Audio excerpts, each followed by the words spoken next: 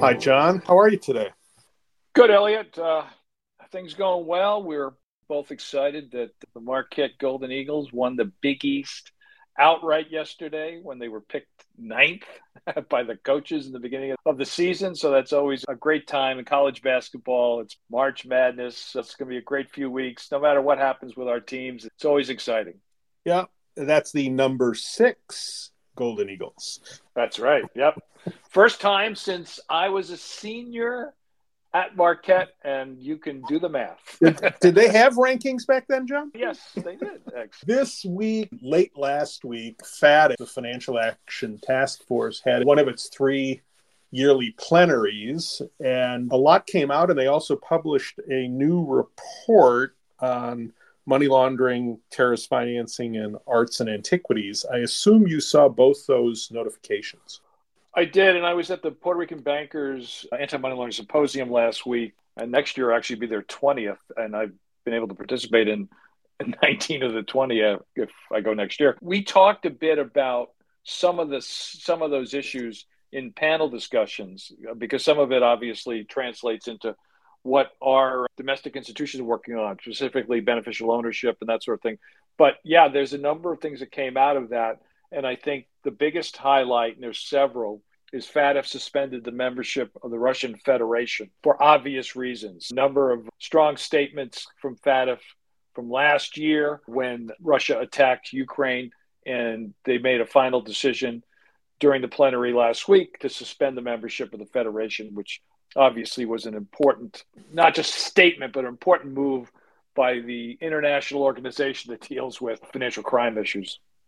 Yes, as you mentioned a moment ago, one of the things that was prominent in the actions at the plenary were things related to transparency and beneficial ownership. You and I have been talking a lot about that. I know during our December webinar, you had an extensive conversation about that and with our panelists. And it seems transparency and beneficial ownership just keep coming up from all different angles. The most interesting one to me is the whole issue that FATF brought out about having a registry be effective and accessible. And that's a conversation that we've recently had about the status of the proposed US one. In fact, during our webinar yesterday, which was compliance for mid-sized banks, the topic was discussed about whether in its current form would BSA officers use the registry. And obviously it was a focus group of 2, but in its current proposed form, people are not really seeing it being valuable. In fact, if anything, there's concerns that it might be a drag on operations. And I think that's going to be the implementation, whatever it's going to look like, but also the whole infrastructure that was created under AMLA. They're going to have to go back to the drawing board. We don't know officially if that's what will happen, but I don't think there's any question. So I think when FATF spends a lot of time on the issue of transparency and beneficial ownership and talks about the importance of utilization, and then but some of our clients and certainly members of the AML community say, you know what, we're not going to use this because what's the benefit? And also there's such a downside to making mistakes. I think that's more than problematic. So that to me was interesting. That was also a theme last week in Puerto Rico from a number of the practitioners there. So that was one thing. FATF members also approved a report on disrupting financial flows related to ransomware. There was also issues about looking at cyber-enabled fraud and the use of crowdfunding for terrorist financing, which we've talked about before, of course, and then a series of mutual evaluations, which is always part of the plenary. And so there were final reports on Indonesia, Qatar, and several others, and then some that they no longer need increased monitoring. So that's some of those jurisdictions like Morocco, Cambodia. A lot of really good information there. Plus, of course, their listing of the timelines for upcoming mutual evaluations, which is always important. The other aspect of the plenary, besides what we've already talked about, and something that I'm going to drill down on a separate podcast with Liz Ficaro from the Antiquities Coalition. We're going to do the interview this week and post it hopefully sometime next week. And money laundering, terrorist financing in the art and antiquities market. So there's a final report that FATF previewed late last week, but they released it earlier this week. And there's a lot of information in there. It's a 55, 60-page report. We'll go into detail tomorrow, but that's also important globally, but also domestically, because we do anticipate there'll be a regulation, probably not until 2024 now. It's what it looks like, but it's unclear how FinCEN's handling some of their deadlines, because AMLA did require that antiquities sellers, purchasers, and advisors be under the BSA in some fashion. So that's something that we're going to see. I think what the report will do is give you some additional information on not just indicators, but filling out suspicious activity reports now, given some of the things that they highlight there, which I say, again, we'll go into greater detail with the interview. Yes, and as we do regularly, both the output of the plenary, the highlights of the outcomes, and a link to the report, the Art and Antiquities report, will be part of our posting on Friday. And then again, we'll do it again when we post your interview with Liz, which we'll post next week. When you were running through the countries that are impacted, there are 2 countries that have been added to the increased monitoring list. That's South Africa and Nigeria, which is interesting for similar reasons, I guess I would say. And you mentioned Indonesia. Indonesia's interesting in that it is applied to move from observer status to member status, and having a mutual evaluation is one of the many steps in that process. And FATF doesn't really give grades this way. The old teacher in me is they got a C+. Decent infrastructure, the technical infrastructure's there. They've got the laws and all that stuff.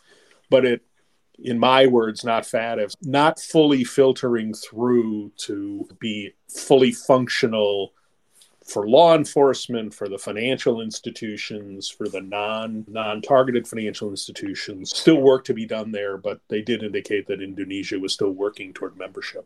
Yeah, and the other thing, they also highlight jurisdictions that what they say are subject to a FATF call on its members and other jurisdictions to apply countermeasures. And the 3 countries are unchanged since a previous call. And that's, of course, North Korea, unchanged since February 2020. Iran, the same. And then they mentioned Myanmar, I think I'm pronouncing it right. They said in February 2020 that they were going to address what they've been outlined, their strategic deficiencies.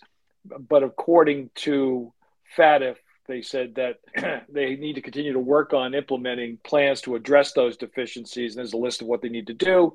The last part of that statement says that FATF urges Myanmar to fully address the deficiencies, but they will remain on the list of countries subject to a call for action until the full action plan is completed.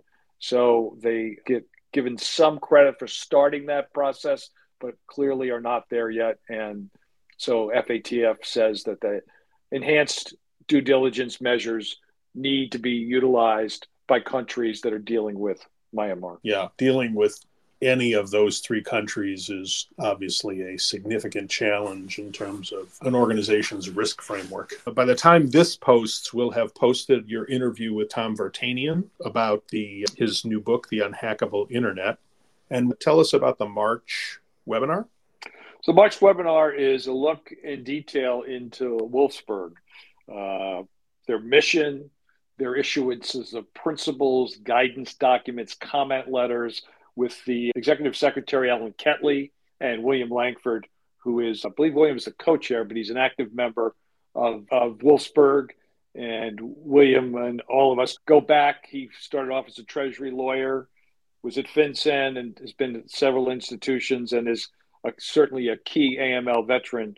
But he's been a strategic director as a member of Wolfsburg. And so what we want to do is go into why an organization that looks at international financial institutions is relevant not just to those institutions, but organization that has a financial footprint in terms of due diligence issues, correspondent banking, payment issues, all sorts of things. So really looking forward to that, because you and I are well aware of Wolfsburg and what they've been able to do in the past couple of decades, but I don't think our community is oftentimes as aware as they should be. So hopefully that'll help them do that. So that's coming up. I also have an interview that I'm going to do actually today that we'll post in a few weeks on Marquette University's data science area and some of the work that they're doing on data privacy and how that impacts financial crime prevention professionals. We'll be doing that as well, and always looking for additional topics, interesting people, or organizations that you want us to highlight. So always feel free to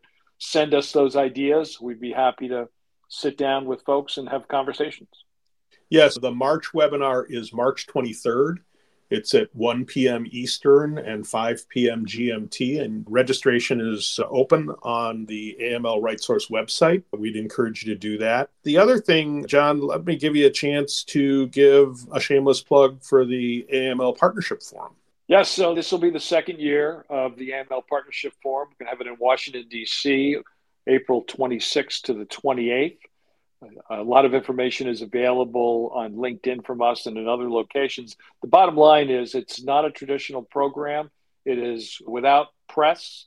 There's no exhibit hall. It is private, public case studies, presenters, and an opportunity, we feel, which it was last year, to share information, to share strategies on the whole host of financial crime challenges. We have strong support from our partners in law enforcement, the FBI, Homeland Security, and IRS. We're in the process of finalizing the agenda, which will cover a whole host of things. We're going to cap it. Attendance will be capped because we want the ability to have the audience engage directly with all the presenters and each other. So don't wait on this. Again, in Washington, D.C., 3 days, not 3 full days, starts at noon on Wednesday, ends roughly noon on Friday. The support we got last year was phenomenal, and we're pushing through. We encourage you to order for that. It's being held at the Mayflower Hotel in the district, and we look forward to seeing many of you there.